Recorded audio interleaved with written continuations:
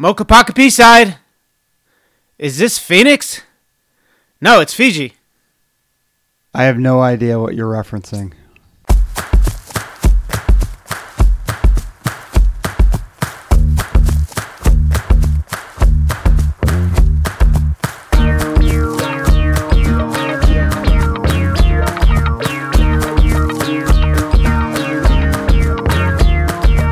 What's up, everybody? Welcome into Pace the Nation, broadcasting back here at Studio 1A in downtown Arlington, Virginia. We are back in the heart of all things. That's Clarendon, back again for episode 236 of Pace the Nation. I think it's like our 10th episode during this global pandemic, and I am back with a full crew who maybe can verify that information. Across from me, it's Julie Cully. Julie, what's up? What's up? We're here. Let's not talk about the weather. No. It doesn't feel like May or almost June or whatever it is. 50s. It's actually, it's your favorite running weather, but it is Memorial Day weekend coming up. The one thing Joanna E. Russo and I could agree on was we like the cooler weather. Not the snow, but the cooler weather. Cooler temps, good running weather outside. Let's bring in our other co-hosts. From his bunker in Arlington, it's William E. Docs. Docs, what's up? Well, I find it very interesting that you think we know how many episodes we've done under isolation when I don't even know what day of the week it is. Right. I don't know what month it is. Yeah. I have no idea what's going on. And how do we quantify that if Docs has technically been quarantined for 7 years? Yeah. This is episode 236 of Doc's Quarantine. And this is probably our 10th, Julie. Yes. Well, we are, at one point we decided that we weren't going to talk about the global pandemic. And that was funny. Yeah, that was a really dumb idea. Because I don't know. I was talking to somebody yesterday. What else is there to talk about? Let's be honest. I mean, this is probably a dead horse that we continue to beat, but what really else is there to talk about? We could talk about the German Bundesliga's back. I realize that I'm not a huge soccer fan, but I also realize that I'm just a DC United fan too. So that just doesn't move me. So, sorry. Live sports don't move you? I would think you'd be ready to watch pretty much anything at this point. You would think, but that was happening. They had some NASCAR. There was some golf. I watched zero of it. So I realized that I'm a fan of some sports, but not all sports. That's lame. If it's live sports, I'm not necessarily going to watch it. That's what I realized. You surprised me. I thought you were going to go in a different direction, and you were going to say that you realized even though you're not a fan of German soccer, the absence of live sports, you ended up watching 9 straight hours. So I'm surprised by you saying that you just thumb your nose in that direction. But yeah. I get it. You don't have a very good cultural understanding of the sport, and you're not really a big sports fan. So I get it. I understand why you wouldn't watch that. He's also not very cultured in general, right? I would agree. I would probably agree with that, but I'd vehemently disagree with not being. I am the biggest sports fan anybody knows. I just like the sports that I like. All the biggest sports fans I know watch German Bundesliga. Well, I think there's probably a time difference thing. I just couldn't. I don't know. It's too hard to understand when it would be on. So I'm out. I'm out on it. What do you mean it's too hard to understand when it would be on? I don't know when it would be on, or I don't know. I'm out on it. It sounds like it would be on in the middle of the night or the middle of the day. No, they play their games in the day in Europe. I wonder if a secondary benefit of being one of the first live sports to go back live is like now you're going to have a huge following because all the real sports fans, like now we've learned that Chris Farley is a sports fan of only the sports and only the teams. But people who are actually just like dying for any type of live sport are now like that league in Germany is probably going to have a ton of new fans. Mm-hmm. Yeah. Yeah. Not one in not Clarendon. Chris Farley, not but this one. No. Well, let me pose a question to Julie. This is pointless to ask Farley. He's not really into sports. But a question for Julie. They didn't have fans in the stands, and the South Korean baseball, they also don't have fans in the stands. What do you think about that? I mean, I think it takes away from the energy and maybe the excitement of play. I think it's probably a lot harder on the athletes themselves than it is the fans who are trying to watch. But at this point, I think people are so desperate they'll take whatever they can get. I halfway agree with you, but I guess I'm in the minority because I've always said that the fans are the worst part about sports. Take Chris Farley for example, but it doesn't really bother me that the fans aren't there. I do agree that the energy there's less energy when you're watching it, and I also agree that people are so starved for sports. Most people are so starved for sports that it's okay to have the games without the fans. So I like it. I'm okay with where we are. I mean, it's the best of what we could do with where we are. Well, the one thing that is happening sports-wise is that people are running, and I want to get us back on track here. They're not running competitions, but people are out running. That's for sure. So we'll talk a little running today. This is Pace the Nation, your favorite running podcast. So we will talk a little running today.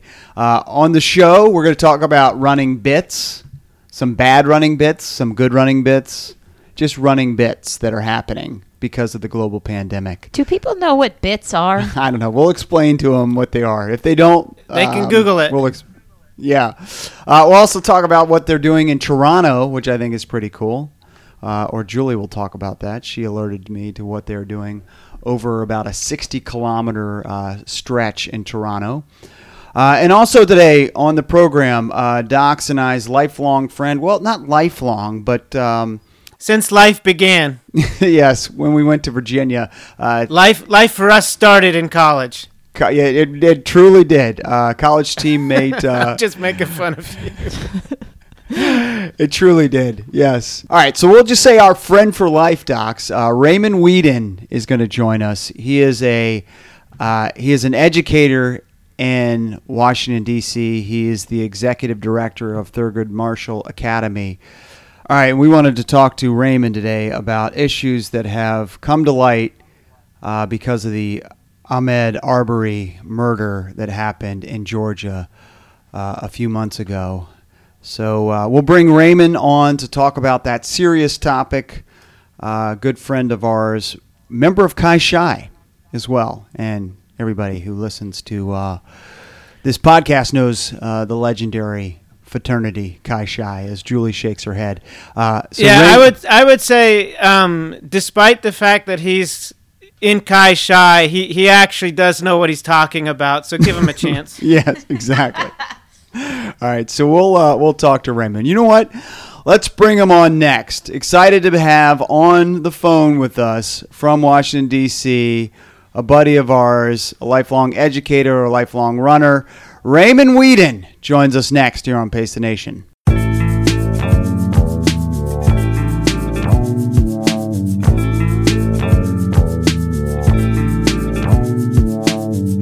All right, welcome back to the program. And now, Docs and Julie, we are excited to be joined on the phone from Washington, D.C., a good buddy of ours. He is the executive director of the Thurgood Marshall Academy. It's Raymond Whedon. Raymond, how are you? I'm great. Nice to be on the show. I appreciate you joining us. Docs and I have had many iterations of other podcasts. You've been a host on some other podcasts, so you're familiar with this forum. Do you listen to Pace the Nation? I'm putting you on the spot as we right out of the gates here. You listen to Pace the Nation? You really are. You really are putting me on the spot. So here's my history of Pace the Nation. I think I listened to the first couple episodes, and then I realized that it had nothing to do with politics and nothing to do with things that I was interested in. So you want more politics? Man, I want less politics. Docs would love for you to do more. I know. And then the Docs 2020, I listened to that episode, one of my favorite episodes. I share it all the time. And then this morning I listened to last week's episode, just so I could be sure what you all actually Good. did. All right. So just to have some context of what you're getting into. Yeah. Wait, Yeah. this morning you listened to last. Week's episode. Okay. Yeah. I know. So I learned about a new shoe brand. Mhm. That guy is super smart. Yep. First of all, because wow, he was using some really smart big words about running. Right. You're talking about Chris. And then once again, impressed with just the hard work that all you all do in terms of making sure our essential workers are taken care of. Well, I appreciate that, man. And we actually have a couple pairs of shoes from On, so another big shout out to On and Chris and all they did. For a couple frontline workers that you know. Who are those two shoes designated for? Yeah, so we every week since March 13th, what we've been doing is everyone who's on our payroll, we divided our student population up. So everyone has 5 to 6 families that they're responsible for calling and just doing a wellness check on. So we're just saying, like, how are you doing? What do you need? Is there anything that you can help? We're not stressed about schoolwork. We're not stressed about, like, not being online for certain days. Like, are you okay is really the key. And so some of my parents are grocery store workers and nurses, and just talking to them every week about just what they're going through and trying to balance their family at home, putting themselves in danger in ways that I would not want to be in, and just knowing at them as like mothers. So when I saw that you all were doing that, and you all had a couple of pairs, I had 2 parents that I wanted to be able to take care of. So That's really awesome, man. And we're looking to do some more stuff, so I'll connect with you, maybe with other brands too. A big props to my vendors our vendors have really wanted to help out, and there's a lot of people in need. So you're in education, Raymond. Is school ever going to come back? Are we ever going to go back to school? So I've been telling people, yes, ? And the reason is that what we know and what we do at school is going to be different for a while. The key components are we just don't know enough about this virus, and kids are just too valuable. So every family is going to have to decide, like, what are the metrics that they have for themselves that they're going to be comfortable moving their kid back into a school building. And then every employee too. And so, like, for our family, we don't even know what that is. And I'm going to be going into school. Like, there are some families who have outright told me, like, I'm not getting my child back into that building until there's a vaccine. And then there's some families who, like, they depend on school as a source of childcare. Sure. And they have not been able to work because they can't work from home in the jobs that they're in. And so that spectrum is really scary. I think there will be something in the fall. I think that something in the fall is going to be, at best, a third to half of the students in the classroom at the same time. And it's going to be an insane number of social distancing kind of things that we need to do, and protection things in the school building. Wow. I mean, so you guys must be working from home overtime to sort of figure this out. How's that going? So for the week now, it is working out well. I'm super blessed to have 2 kids who just love school. They 100% got that from their mother. If I would be like many of my students, like, I just don't want to. So we kind of resurrected 2 computers that we were going to get rid of. So there are no, I'm on my calls all day, and Liz are on hold all day. So we have 4 computers going, and there's conferences all the time.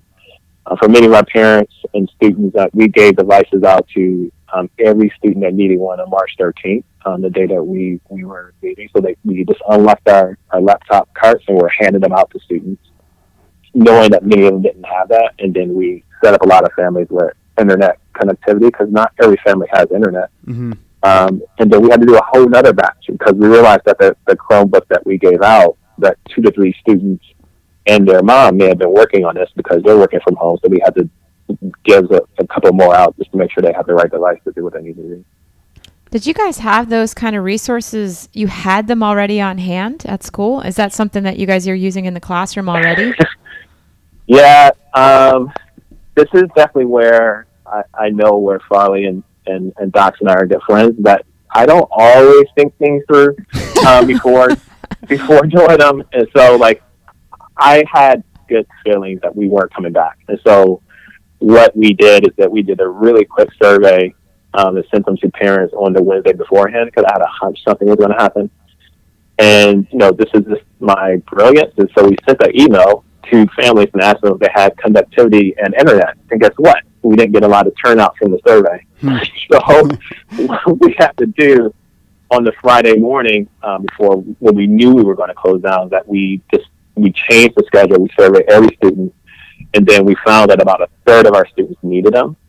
We have one-to-one in the building, or pretty close to it, in terms of when students are using computers during the day. So then we were able to distribute what was in the building, what was designated for testing too, be able to send that out. So things just kind of aligned, and then soon after we distributed, we just paid, ordered another batch of computers, like just saying, like, we may not get these back. So we got to order some back, and not because students are going to do anything bad with them, just because, like, a computer going to a home that didn't necessarily have the home, like, there's all kinds of things that can go badly. Sure. We break things here daily, just because we're not used to doing Same it in our house. Yep. Yeah, same in our house. Yeah. It was crazy. I mean, we had a lot of that going on at Georgetown too. We certainly had student athletes who didn't have connectivity at home too. So the university, last minute was just trying to figure out, buy hotspots, get them, ship them overnight to kids, make sure that, they had the resources and stuff. We've seen broken computers. We've seen all kinds of stuff happen, and the universities had to step up. Plus, you've got employees that don't necessarily have those resources at home either. So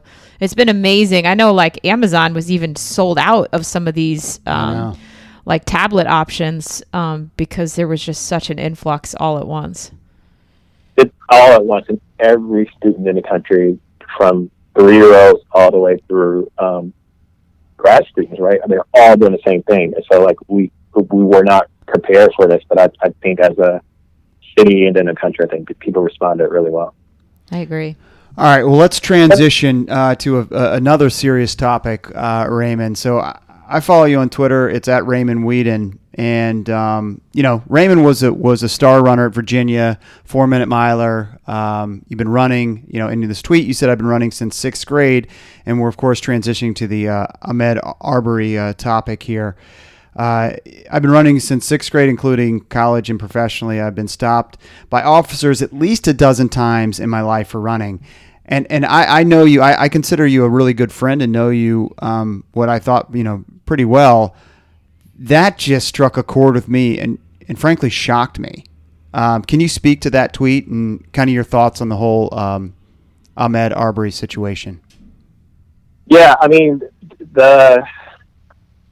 one of the benefits of running is that, like, you get to be free and be yourself and don't have to worry about all the stuff that is happening in the world, or you can process all the stuff that you happen into the world. According to my therapist, that's how she says that I got through things. Yeah. And what I have not been sleeping well during this pandemic, and so I saw the tweet about Ahmaud Arbery somewhere like 3 a.m, and I was like, what in the world? Like, how can we not have heard about this 2 months later?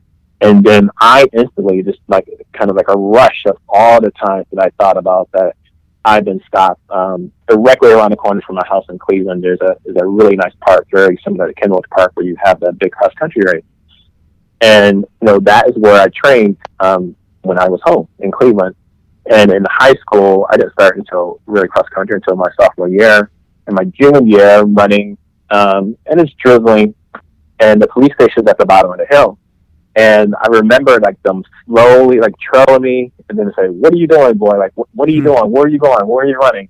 And this is my local police station, right? This is this is like people who I should be protecting and serving. And I was like, "I'm running. Like, why are you running?" And the thought of a black person running cross country in Cleveland is that's kind of like a black person playing hockey. Like, it just doesn't happen.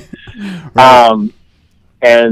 And just from then, there have been many moments that, especially when I was professional, running in the middle of nowhere, Massachusetts or Maine, and the times where I'm by myself, I was stopped. I remember once in Aspen, and this is actually, I was walking, and Hughes was really sick, and so I went down to go get some medicine for him, and I'm walking back, and the officer just kind of slowly pulls up and says, like, where are you going? Like, where were you part of all this noise and the stuff that we've been hearing about? And like, I'm a 36-year-old like black male principal at this point. Like, I'm like, and I'm still being stopped for walking with medicine. Like, that's essentially all I'm doing.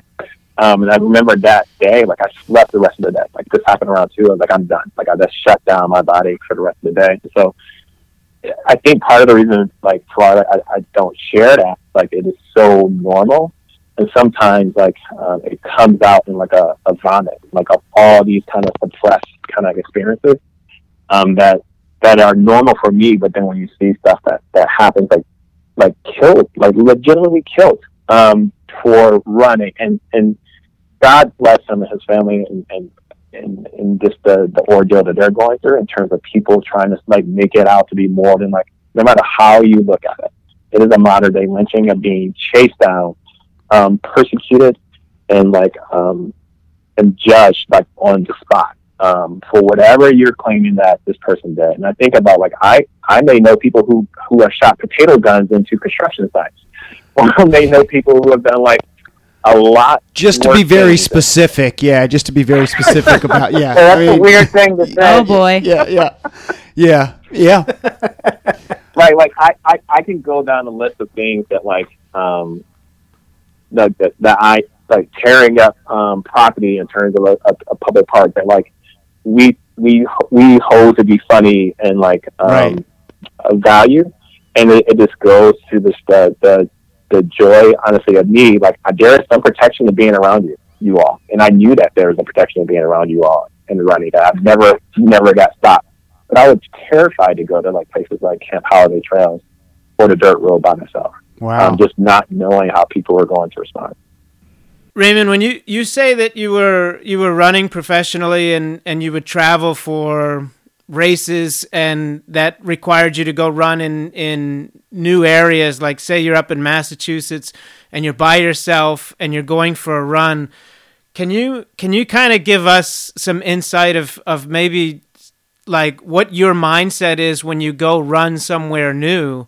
Yeah, I actually had the same routine every single time I went to a new town.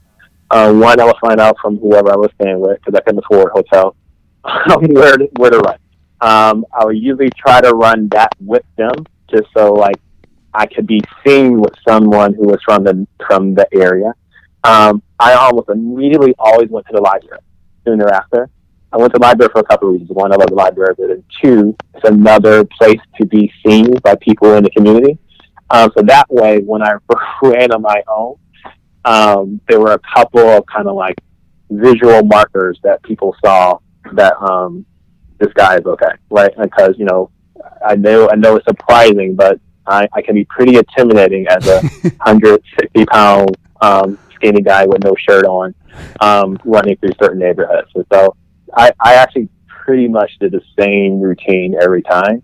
And when people couldn't run with me, I rarely got off of main roads. So there'd be some times where I'm just running on the highway road versus tucking into a neighborhood where, you know, this may be more eyes and people wondering what's going on. Where it might be safer as well for you to run as a runner with traffic and everything like that, which is and crazy. I define safer different ways, like safer, right. Like, but also like I did not want to startle any one of my runs. Like I purposely like cross streets or just or I saw someone and like I couldn't hear. I would just completely turn around and go the other way. So I didn't I just didn't want to be a thing. And did you ever have any thoughts about like running through your head before anything ever happened? Did you have any thoughts like this is how the conversation's going to go if somebody stops me? Oh, to the day still. Absolutely to the day. And I am not the best at telling routes to people, but like often I would say, hey, I'm running to this point. Here's where I'm going, just so people knew where I was going, just in case. Absolutely. I always came up with what I'm going to say, how I'm going to say it. How do you explain that you're a professional runner? Like that's actually not normal. So like saying that to people, like it would be hard. Oh, I'm staying in in Walpole. I'm staying in like wherever you all lived in Massachusetts and Connecticut. That was hard to. I just always had to come up with some kind of a story, just so it can make sense for people. That's crazy. Wow. Do you feel do you feel that in a place like where you live now in Washington D.C., or is it any better? Is it a specific to an area, or is it just everywhere?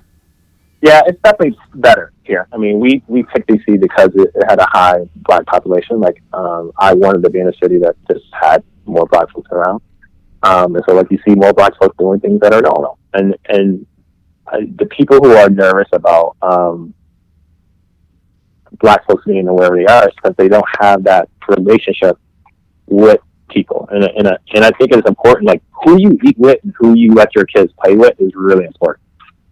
Because, like, those are the people who you're listening to and talking to all the time. And it is also, like, a reflection of, like, how you, what you value in many ways. And so, like, it means a lot to me that, like, the only two males that, like, my kids or my friends that they call uncle, like, beyond their real uncles, are the two of you. Mm-hmm. And, like, that's just a reflection, like, that's just the type of relationship we have. And, like, even if this phone call, like, we would have had this conversation no matter what, because, like, you're interested and you're trying to figure that out. And I would say that most of the time, like, Aspen, Colorado, like, I don't think you can get much wider than Aspen, Colorado, right? So, like, it probably is bizarre for a black male to be walking with medicine because the child is sick, because you're not used to that. But that doesn't mean that, like, you should, like, address it in the way that it was addressed with me. And then again, I think that it's like I have never been in a situation where my life was threatened as a result. How do you feel like the response has been? You know, I feel like maybe the running community has been galvanized behind this, but it's just hard for me to really comment or process it as a white guy, and you as a black male have a different perspective. How do you feel like the response has been? Yeah, I honestly was surprised that there was a response, and so anytime there's a response, that's better. I think the quote back from last week, like, I appreciate the fact that people are trying to do something. Not much social change is happening because people are running 26 point something miles, but right. It is an acknowledgement that, like, you're aware that something happened and that there is something that you want to do about it. But, like, what I would push people to do is continue to learn more about, like, what is white supremacy, what is racism, what does it mean to be anti-racist, what does it mean to, like, to have people who are your friends, who, like, you talk to, and then people who, like, you're actually engaging in critical conversations around race, gender, all those kind of things. And then what are you willing to like, do yourself that is different on a daily basis? And I think that's the hardest part. Like, there's a lot of smart people who are still pretty bad, but, like, and who know that and actually now they know they're like a super educated racist, right? But, like, how do you go about doing something that, like, may go against the grain of your own kind of daily kind of actions and beliefs? That to me is like a huge sign of growth and development. Like, I think about our parents who grew up in the 50s, 60s, and 70s. Like, their thinking about the world when they were born compared to their thinking about the world as of now is greatly different, and that's okay, right? Like, we're learning all along. But, like, if the next piece will be, like, what is it that we're going to force to change as a policy, and then what are we not going to stand for in casual conversations and things like that.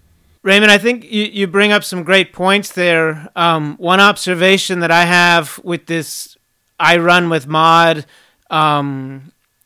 hashtag or movement or whatever it is, that running, it seemed like a lot of people were isolating this incident or looking at it as an isolated incident. And really, when it first came out, when the video came out, there was an outcry that justice should be served for the two people in Georgia who committed the murder. how do you recommend changing that conversation so that it's not just about this one incident, but it's about a bigger picture? I mean, so yeah, how do I solve the world's problems? I would say no big deal. No big deal. No pressure here. Is that a fair question to say? Like, no, I mean, I think it's a fair question, and then like I don't know. I think the thing that I am going to continue to try to do is like challenge and bring it up in places that is uncomfortable. Just because like that is the best tool that I know how. Like I don't have many skill sets. I can run in circles. I can allegedly teach math, and then I can run schools. Like, and those are pretty boring topics. Oh, dude, and then the only thing I'm really interested in is like civil rights, which is like great. Like, not many people are excited about those things. I can sell shoes. That's you got way better. You got way better. I can vouch for that. I can vouch for that. But here's where I think that connection, actually, your point is key, right? Like the fact that you're spending X, I don't know how much you're going to cut of this interview, but X amount of time, 2 weeks in a row talking about this topic, is forcing people to think about it. Mm-hmm. If it's forcing people to think about it, somebody's going to have a conversation about it with their friend or neighbor, hopefully, right? And so then, when there is another case, like the Breonna Taylor case that happened in Kentucky, it is another like layer of that conversation. And I see this very similar to my early beliefs as a young male at an all-boy high school about gay people to my understanding about how the world is now, about gender and what that means. Like, I am ashamed of myself for what I thought about and what I said when I was a high school teenager, right? But like over time and forced conversations and really get to know people, like I shifted in what that looks like and sounds like, and that is 100% because of this learning more. How did this personally affect you and your family, or behaviors of you and your family? I mean, you know, I agree. It's got to be continued to be talked about, but for someone who's not as affected like you are, maybe it's just, you know, a day or two of thoughts, and you know that's, you know, and then we move on with life. You probably didn't just move on with life. I mean, this probably affected you more than most. Yeah, I mean, QB Cube has already had like the talk that many Black parents give their kids about, like, how do you respond when the police are around, how to respond when like there are just folks who are just definitely not left their best interest. Like, you know, he was cutting neighbor's grass. This was 2 years ago, so this is when he's I guess 12. You're talking about your son, yeah. Just so people have context. Yeah. Sorry, thank you, my son. And officer stopped him because he was pushing a lawnmower to another neighbor's yard to go cut their grass, to go make some money, right? And like he's completely like, why are they stopping me? Like, so you know, we got to have that conversation. We had to have that conversation with him, right? That morning, Avis, my daughter, thank you, Kate, for reminding me. She has been her soccer coach challenged her to do a 3/4 of a mile every day. So Avis is very similar to me. Like, I have a job, I need to do it. She gets out and she has this loop. She does a mile every day because, like, why do 3/4 when you do a mile? And I had just finished my run that morning, and then she said she was going out. And typically, I just let her do her loop. And that morning, I was like, no, you know what? I am actually going to go run there. And like, I'm in the safest of safe neighborhoods, but it's like that. All those terrible memories, like, keep coming back. And so those are things that, like, we're doing, like, just because of a reaction. I think the other piece is, like, really looking at what I'm trying to do at our school is look at our curriculum, look at, like, the time that we allow for students to actually process kind of acute trauma that happens right now in these stories, because, like, this could have been their uncles or this could have been their brothers in terms of the age that they're at, and they know other students and their peers or themselves who have been kind of like stopped or harassed as a result of just who they are. Mm-hmm. Yeah, I was going to ask how it affects you as an educator. I mean, do you see yourself changing things when you go back, like, or is it already part of your curriculum? both of these, I would say both. So we are taking this opportunity because of the virus to really start to flip things on its head. And why do we have certain policies and why do we have certain pathways for whatever students? I'm really pushing it like as many students as we can to get dual enrollment. To understand we can get a lot of students a lot of credits right now. It's not all dependent on AP, which is a whole nother. I can go on that about right. how terrible they are and blah blah blah. Hopefully none of your listeners work for AP College Board. And then I'm sure they do, but that's fine. I like your opinion on it. That's good. And I think to Julie, to your question, so one of the things that my brother is a grocery store worker. I'm going to get the word wrong, but he's also a beer master. And so one of the things that we're going to do, we're thinking about doing a book talk. And you can do an audio book and you can do a real book on Stamp from the Beginning by Jason Reynolds, and I'm going to miss the title up, Abraham X. Kendi, which is a really good young adult novel, but it's just a really good book about what does racism and white supremacy and anti-racist look like throughout history, and we're just going to talk about it and invite people to talk about it. And those are two small things that we're going to do, and then we're going to move that into our kind of our whole team discussion, the same book with a different group, just because I do have a platform where I can force conversations, so I'm going to force conversation until someone tells me that I can't, which is usually when I have a growth plan and someone is walking me out the door. But I don't think they're going to give that to me this summer, so I'm going to just keep forcing it. I think you should, man. And, something about Raymond, and this is, I don't know how to phrase this or if this is delicate, but you're not a person who is over dramatic about racism or super outspoken about racism. So when you sort of dug in on this, it really resonated with me. Is that a fair thing to say? I feel like the people who are who are talking about all the time, their words just kind of blend together. Is that fair for you to say that you really kind of dug in on this one? I think it caught me by surprise, and yes, you're right. Most of my tweets are one word or maybe three, but it was something about that, and I had just reread the Coates book, and so a lot of those kind of things about protecting Black bodies and stuff like that was just really it was still swirling around in my head, and so I would say yes. And that's just the type of person. You all know my family just because maybe I shared it, but I don't talk too much. I don't share too many details about what's going on. But there are moments where I snap. And so I will say, yeah, that's a fair assessment. But that doesn't mean that that's right. Maybe I should be talking more. I should be pushing on more too. But I just feel like it hit home for me. It was a different, it was an incident that happened in, Raymond in the beginning of the conversation kind of talked about what running, means to him. It's a place to feel safe Sacred. And be, with your thoughts. And so that was in this tragedy was robbed. Yeah. Right. And so it hits us differently. It hit the running community differently.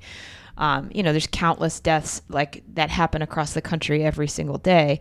So this is a different situation because it hits home for us. It's part of who we are, as runners, right? And so it sounds like it resonated differently. And certainly, as a director of track and field at Georgetown, it destroyed me just thinking about my student athletes and the people that I care so deeply about, and those fears that would, be coming further to the surface was really hard. I agree. I mean, running flat out saved my life. There's no ifs, ands, or buts about it. It clearly wasn't football because that got eliminated 2 weeks into freshman football. My lateral movement did not even let me make the freshman team in basketball. And so, if it wasn't for the fact that I led her my freshman year, and then they kind of hey, maybe you should try cross country. There's no way I would have gotten to Virginia and then have experiences I have and be in the seat that I am right now. I know the value of it, but it is sad to see that something that saved my life, like, potentially took someone else's life. And that probably is what it was, on top of sleep deprivation. Wow. Yeah, that's really well said. The sleep deprivation is true. That's a real thing too, no doubt. I feel like all of us should be sleeping better, I but for know, some we're reason it's not the case. I had a couple of weeks where that was the case, but now I think I'm more of a nocturnal person than I realize. Yeah. And it's just, it is what it is. Yeah. I am not complaining. Like, I'd rather not get sleep in the comfort of my own home than to be sick. Then get sick and be really, really That's a good rested. point. So. All right, so we just, I think, to kind of underscore this point, I think what you said is right, and I want you to comment. I guess we got to just continue the conversation, right? I mean, that's the only solution that we have any control of. You continue the conversation, and then when you see wrong, like, name it. Like, absolutely name it. And that, no matter what the wrong is. And that is I think the second part is the hardest part. Yeah, I agree.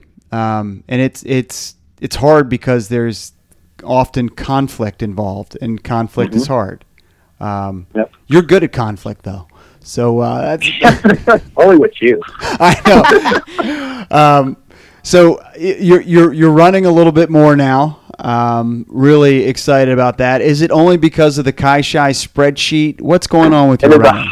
100% only because of KaiShai spreadsheet. Like, I find running to be probably one of the most terrible things that you can ever do. It saved your life, but it's the most terrible thing that it saved my life. Yes. And the only reason I ran because there was a competition at the end. If there wasn't competition, there's no way I would have done it. Yeah. So this is just enough competition in my middle age to keep me interested.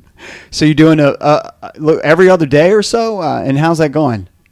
I'm pretty close to 5 to 6 days straight, and then I'll try to jump on the bike. Like, I'll ride the bike down to the school and ride it back, or something at the store. See, I relate with Raymond, because that's the way I thought of competition. 'Cause Like, you guys it's hard were- for me to go running now. I just don't find that much joy in it. So right? thing I is, just love to Docs, compete. That was the Julie thing. and Raymond were actually good, like really good. Like you and I, we were okay, but that's why they hate it, and that's why you and I love it, right, Docs? I was Raymond's agent once. I know He was. He was a really good agent. He was. He was. But I mean, don't sell yourself short. I mean, there's we all have different strengths. And what I appreciate far and Doc said, like, you all did things in your post-collegiate career and post-track that I would never do. Right? You were like top 10, top 5 in the Marine Corps. Yeah, man. Thank you. Thank you. I remember Top sharing 6, about that. But yeah, I know you. the whole point of the show is actually to Farley's horn. So he has listened enough. Oh, wow. Yeah, so he's picked up enough on Yeah. that. Because Docs and I slam him, and so he needs a guest to come in here and there and make him feel good about himself. Yeah. Yeah. Yeah. No, There may be an Olympian on the phone. There may be an engineer who's the smartest person I know, but like, the whole point is to toot Farley's horn. I need it. Yeah. I'm really insecure. I'm insecure, so I need it. Very true. It's really the premise of the show. Yeah, That's how it all is. started.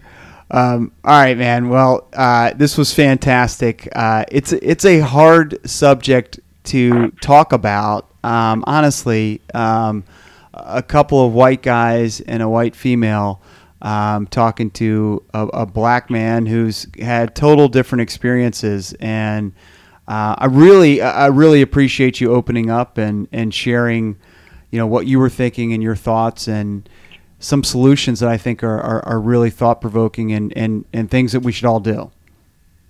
Yeah, absolutely, no problem at all. Sorry we didn't talk about your rabies.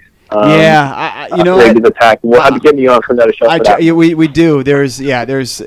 I'll touch on it after the break here. But yeah, I try to keep it to a somewhat of a time schedule here. Yeah, we ran out of time to embarrass Farley. Sorry. We've done enough of that today.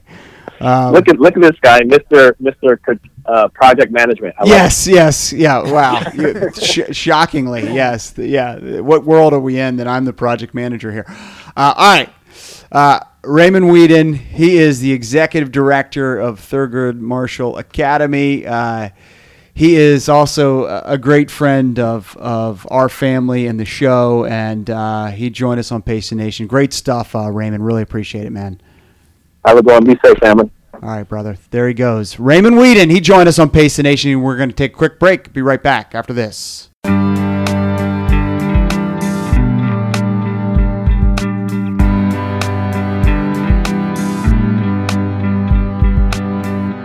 right, welcome back to the program, and thanks again to Raymond Whedon for joining us. It's at Raymond Whedon on Twitter. Give him a follow. Great interview.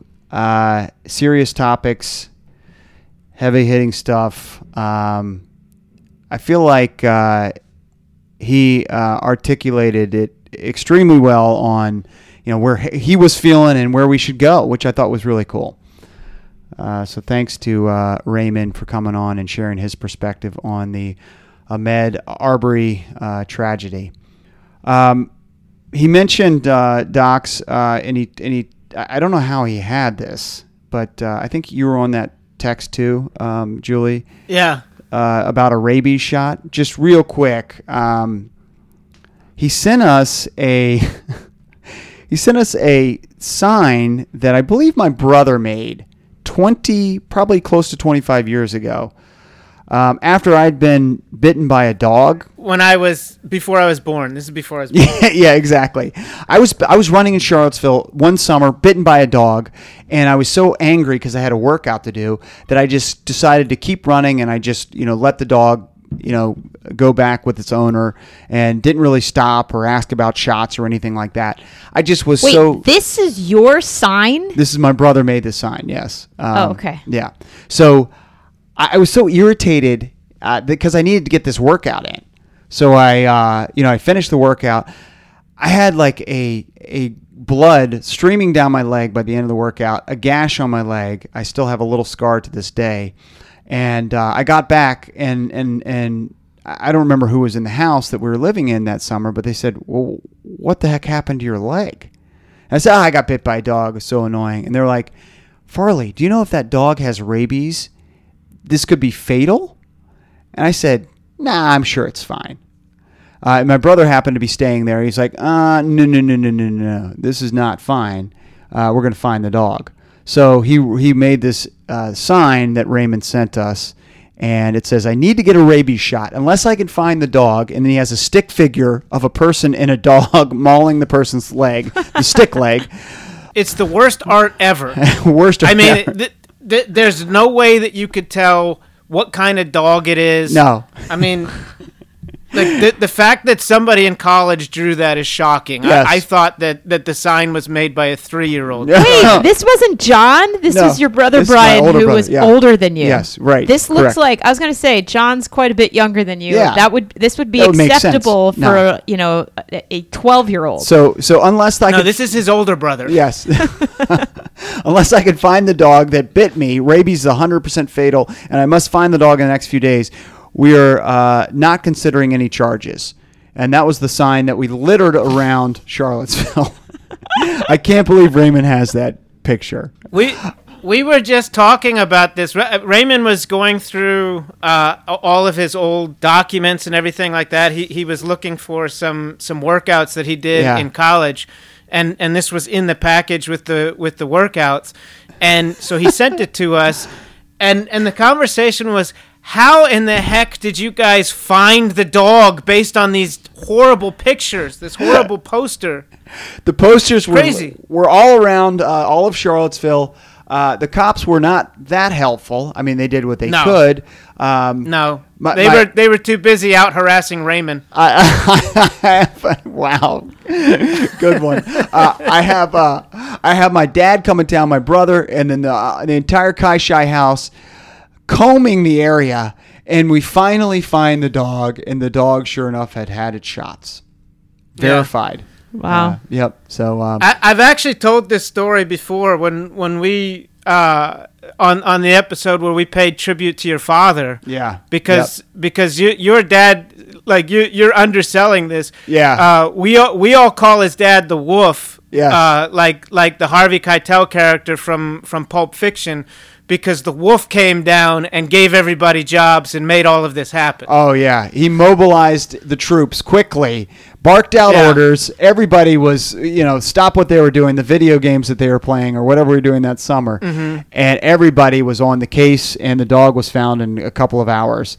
But how was the dog found? This still eludes us. How was the dog found? So we had everybody talking to anybody on the street, anybody and everybody on the street, and we had kind of gotten a lead that there was a dog that goes out on a long leash that fit the description that was in this certain area. And my dad started knocking on every single door in that area because we had kind of through a bunch of the signs didn't help. Sorry, Brian, my brother. No. Signs didn't help at all. But we had through conversations we had with people out and walking their dogs, etc.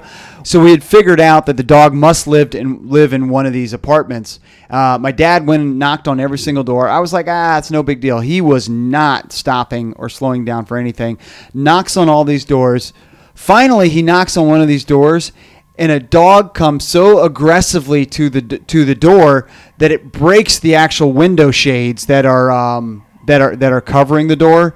And my dad said, "Hey, Christopher, we got our dog." And sure enough, it was the dog. I find the narrative of this story really funny because it's not as if like a normal person wouldn't have known like what part of Charlottesville to look for the dog. Like if you were out on your you were part of the incident. Right. So like you not knowing the I mean, neighborhood, how the long- general area where the dog was. They could have just been, they could have walked a couple miles away. Who knows? There was no way of knowing, really. But let's just there's no way of knowing, Julie. Let's gloss over those There's details. no way of knowing. Let's gloss over those details. Let's gloss over the directionals part. I can't believe that's a part of the conversation of today's show. But anyways, that was the dog incident in Charlottesville 20 some odd years ago. Before I was born. All right, this podcast, of course, is sponsored by Pacers Running. Pacers Running with 6 area DC locations. Pacers Running is for every run. We're open for virtual fits, curbside pickups. Our stores are not quite open to the public yet, but we are open and selling shoes and servicing customers. You can check us out at runpacers.com. Of course, this podcast is also sponsored by Random Row. Doc's favorite beer, my favorite beer, Julie's favorite beer. What is your guys' favorite beer again? Yeah, I think we're gonna have to have a reminder each episode. The Crown is mine. The Crown and the Mosaic. Mosaic, yep. Doc's. Well, I told you last week that it's the Oktoberfest called Martzen. That's right. Yep, the Oktoberfest. It's not quite out yet. I couldn't remember the name last week, but I remember it this week. A locally owned brewery in Charlottesville, Random Row. You can check them out. Cold Country Salmon is the website to get your delivery of Random Row beer. All right, a lot of bits happening during this pandemic. Let's. You gonna explain what a bit is? Well, a bit I think is. I think that most people know what a bit is. Do they? If it's like a skit. But I think it's a good question. I like that Julie's putting you on the spot to define it. A skit and a bit,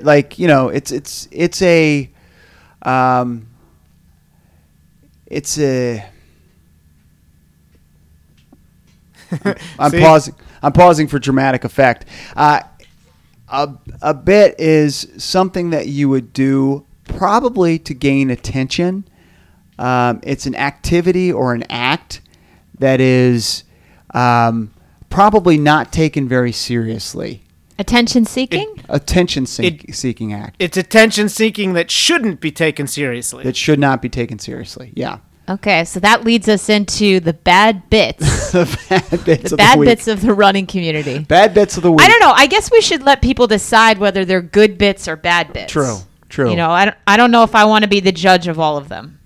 Although you've already been the judge. So I just have a quick question. Like, now that you have really little kids, do you find that you're challenged coming up with definitions on a daily basis?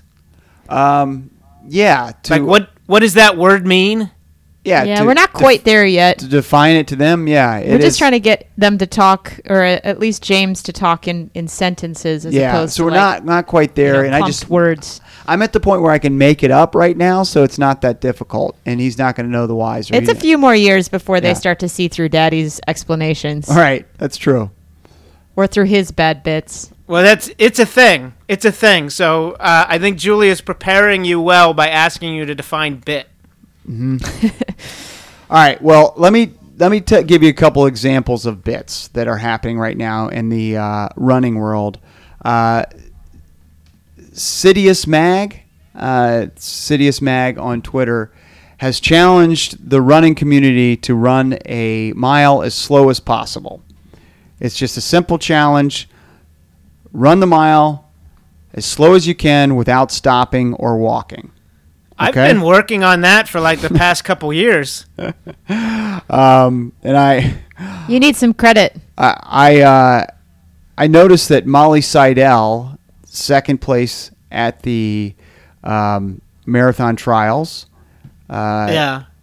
Her mile PR is 4:46.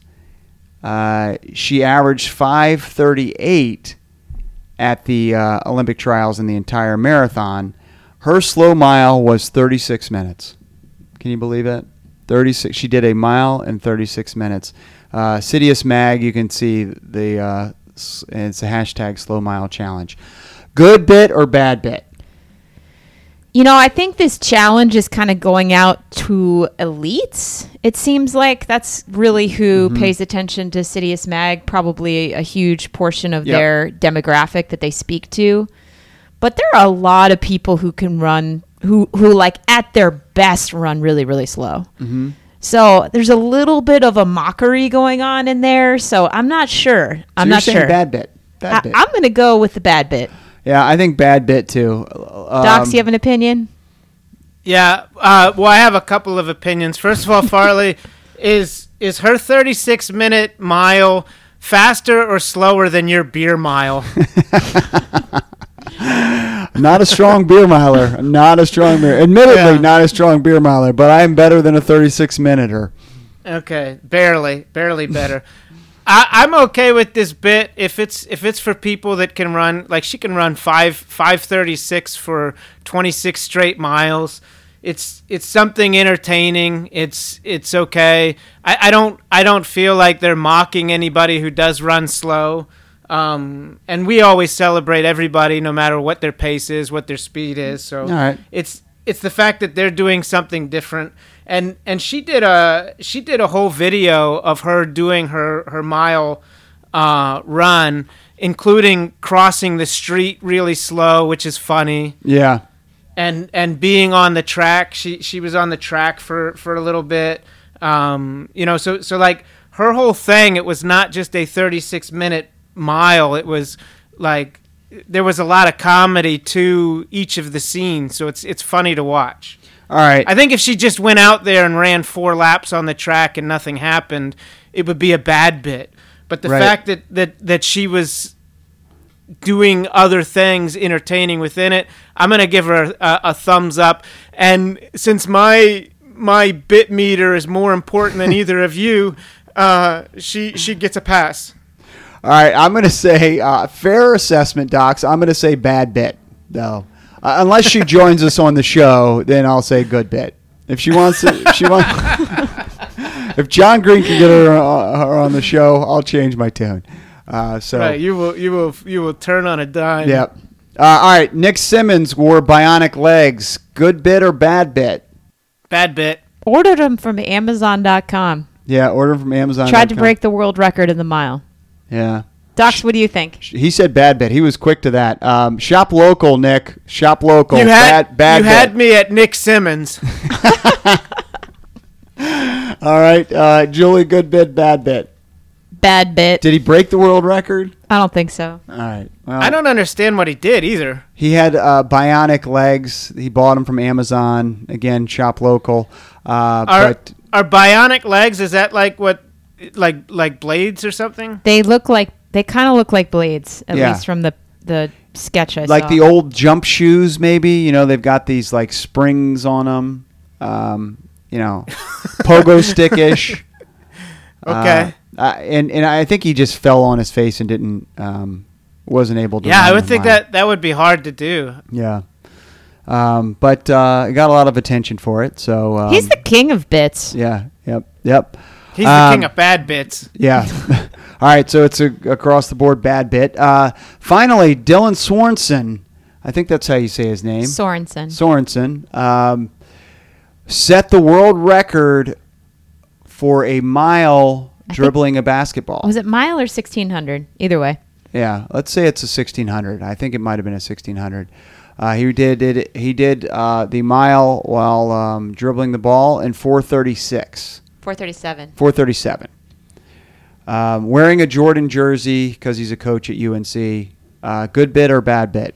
I'm going to say I'm going to go on the record and say bad bit because I just think it's I don't know. I think that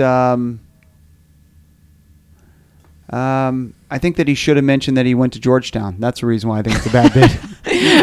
He didn't mention that he went to Georgetown in the video. Bad bit. Well, weren't you talking about it in the sense of like he's wearing a Jordan jersey? Yeah. But Patrick Ewing is our basketball coach at Georgetown. Correct. So yeah, I think that was part of it. But yes, okay. Yeah. You guys should hear yourself. You sound so ridiculous. I know. Petty. Like Petty, just listen to the show back and dial it down a little bit. Jeez. First of all, it's a harmless bit. When you're talking about anything in the first segment of this, this is a harmless bit. It's fun. It's fun with the sport. People are bored. It's entertaining. I give him a pass. It's a good bit.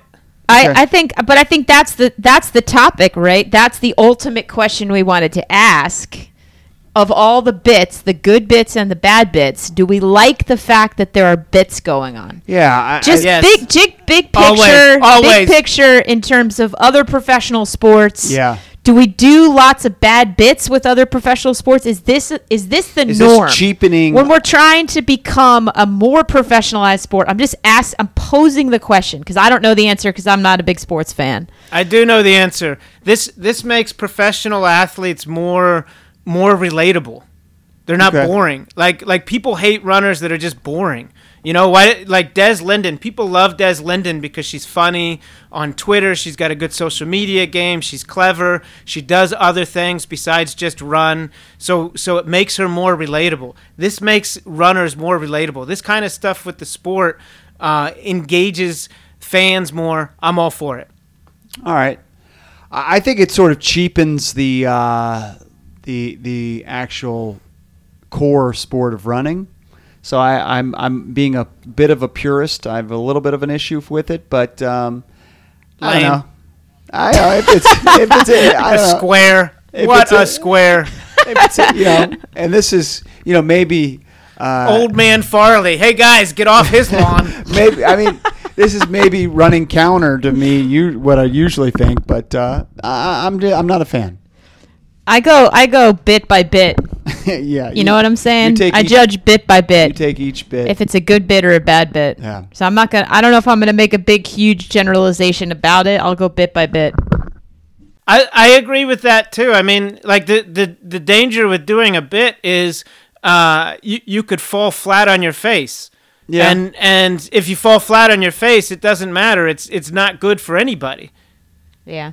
Yeah, well, but like I said, I watched the Molly Seidel video, and I thought she was funny. I thought some of the stuff that she did in the video made me laugh, and in that case, it was worth doing. Well, I like that though because I think in her video, it's really showcasing her personality. Yeah. Right. It's less about the actual task and more about the fun in doing it.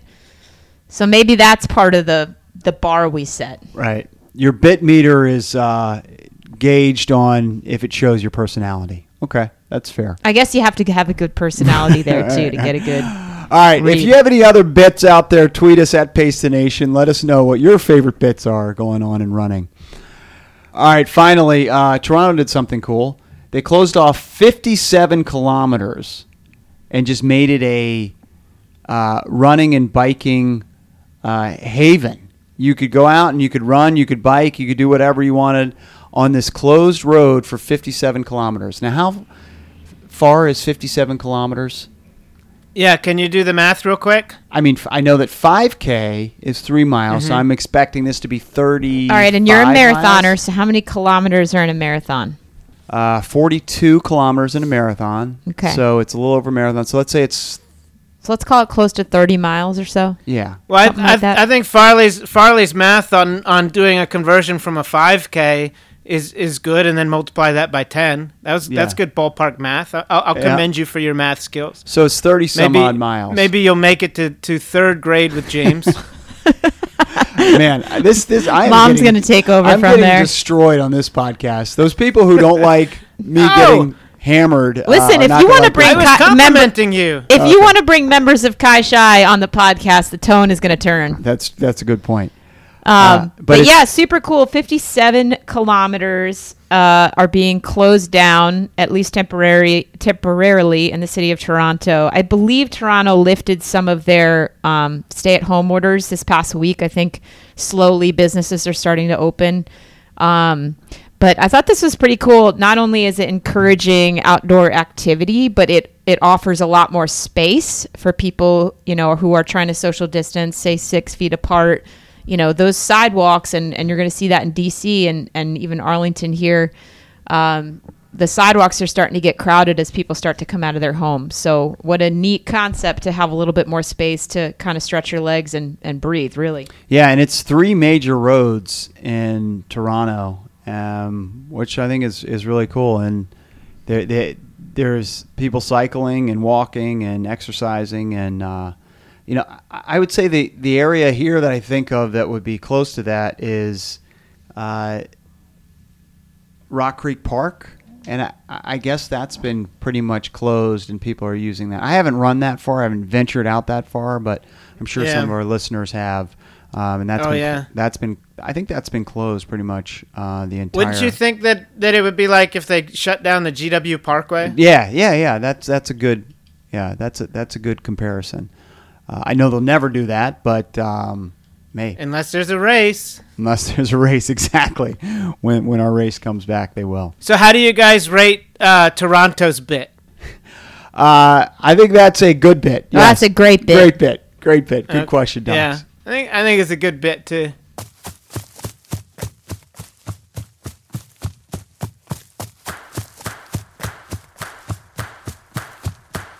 All right, episode 236 in the books.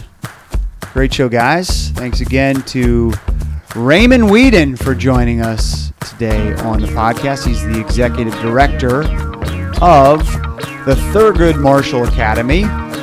He joined us to talk about the Ahmaud Arbery situation, among other things. So great to have our buddy Raymond Whedon on the show. It's at Raymond Whedon. Do you think Raymond's still listening at this point? No, he's done.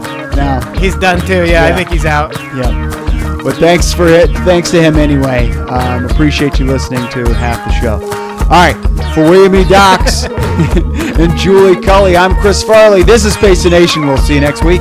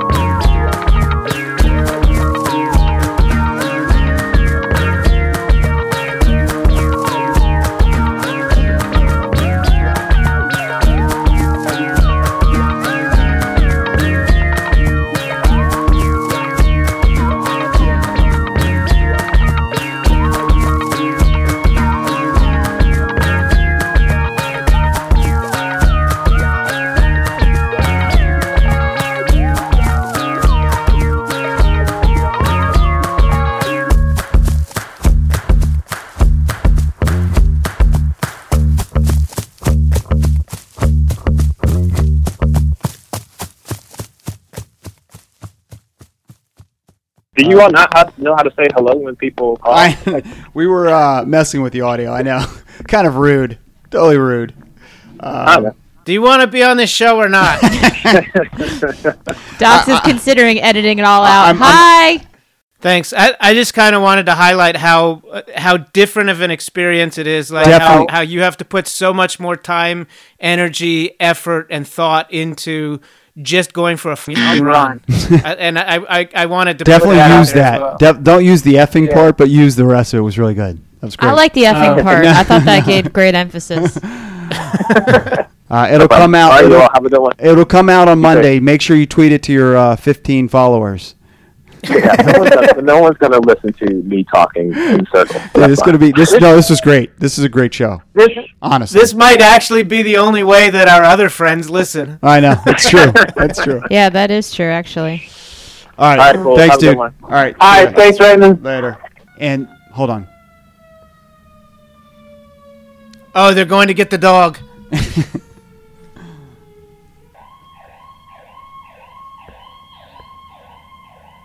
And now the cops are going to get the dog.